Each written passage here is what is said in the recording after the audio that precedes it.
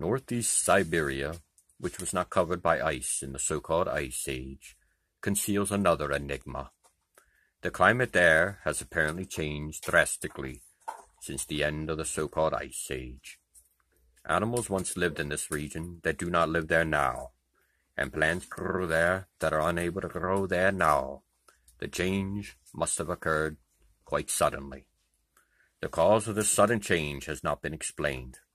In this catastrophic change of climate and under mysterious circumstances, all the mammoths of Siberia perished.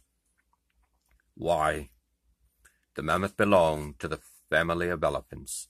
Its tusks were sometimes as much as 10 feet long. Its teeth were highly developed, and their density was greater than in any stage of the evolution of the elephant mammoth family.